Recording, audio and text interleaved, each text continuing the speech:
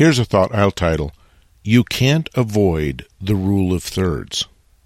There's probably no more maligned suggestion in fine art photography, or as far as that goes in graphic design as a whole, than the rule of thirds. This is something we're supposed to learn early on in our graphics career and then immediately forget and never use again because it's cliche, it's trite, it's following the rules, and we're supposed to break out and be creative, etc. I can't tell you the number of times I've heard photographers and YouTubers and workshop instructors and everyone say, don't pay any attention to the rule of thirds because rules are not how you make artwork.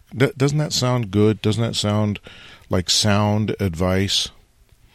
The problem is, if you ignore the rule of thirds, then the only place to position the subject in a photograph is going to be more or less dead center.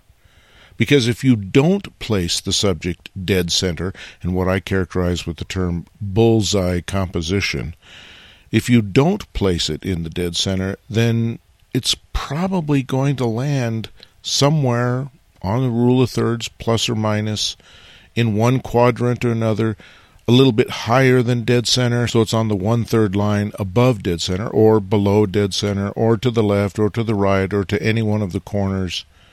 You're probably going to end up with the subject on the rule of thirds lines somewhere.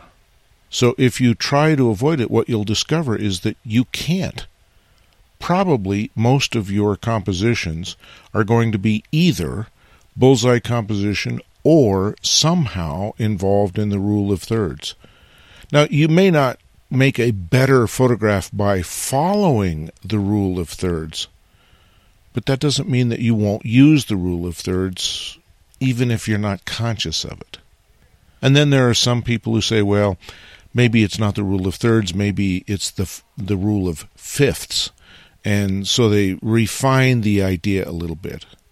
Well, I don't know. Maybe that makes a difference, maybe it doesn't. It just seems to me that your main subject is going to be in the upper left third, the upper right third, the lower right third, the lower left third, or in the dead center.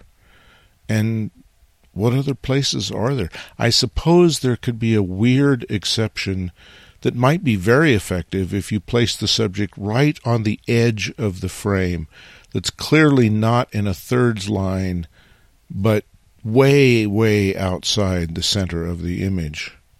That could be a possible exception.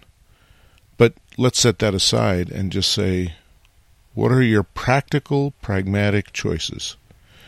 Thirds, centers, that's about it. You're going to end up in one of those positions. And so the rest of composition becomes the relationship of the secondary objects to the primary subject, and those secondary objects are going to be either in the center of the image or on one of the thirds somewhere. So rather than abandon the rule of thirds as a cliché technique applicable only to beginners, why not consider the rule of thirds as the inevitable location of where your subject's going to end up and learn to use it effectively? And simply recognize that try as you might to avoid the rule of thirds, it's essentially inevitable in graphic design and in photographic composition. Copyright 2023, Lenswork Publishing.